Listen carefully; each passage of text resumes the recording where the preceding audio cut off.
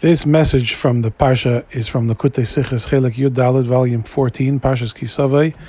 Sicha number 2. One of the big challenges in the life of a Jew is to recognize Hashem's hand when things are running naturally. When Hashem shows us miracles, we can't help but notice His hand in everything, and we are awed by it. But when the miracles become natural, when everyday miracles basically assume the appearance of nature, and it becomes taken for granted, and we come to expect these blessings in life, it becomes harder to recognize them as blessings from Hashem. And we run the risk of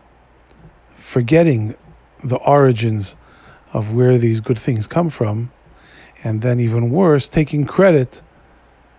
for making them happen. And this was the danger at the end of the 40 years of the Jewish people's journey in the desert. Moshe Rabbeinu tells the Yidden, for 40 years, over 40 years, you struggled to recognize Hashem's kindness, even as the miracles became natural and you came to expect the miracles, the man falling from the sky every day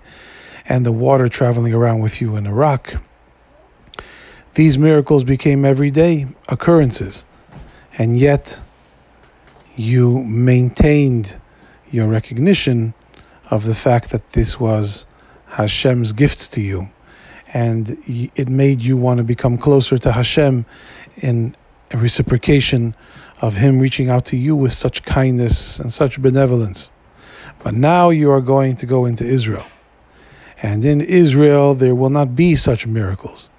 and you are going to go to work, and your sustenance is not going to fall down from the sky in an open miracle every morning.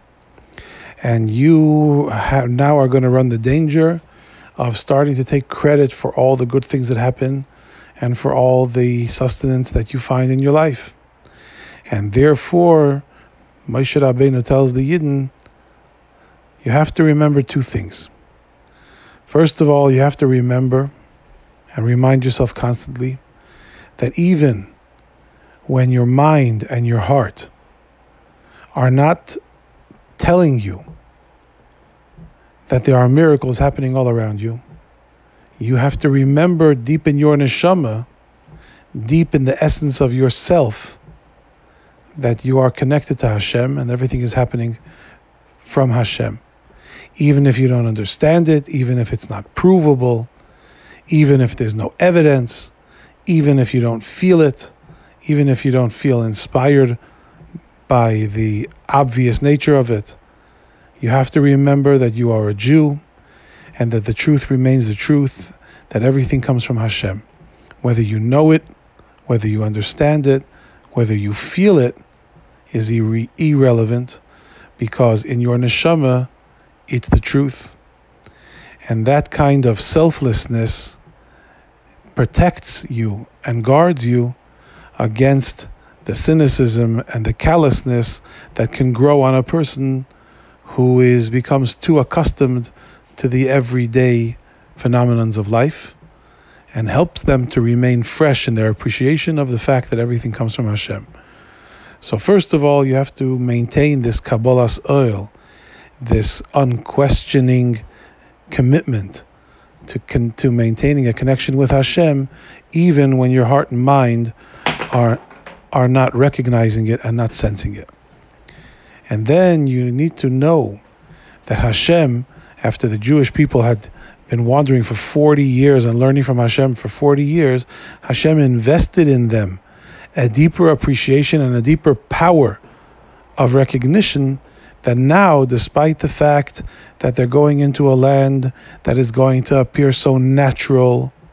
and despite the fact that it is Hashem's nature that makes it so, Hashem is the one who created the world in a way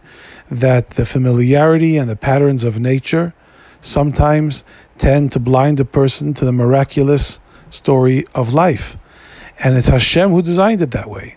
Yet Hashem, the same Hashem who designed nature in such a way that it can often dull a person's appreciation of Hashem's involvement, that same Eibishter gave you an additional measure of wisdom and perception to be able to see through the veil and be able to notice Hashem's involvement even when everything seems so completely ordinary and so completely mundane. So Moshe empowers the Jew that even when life is not full of biblical miracles, and even when you are not seeing or hearing Hashem's voice and seeing Hashem's hand in everything, yet in your neshama and in your mind, you know that it is so. You are committed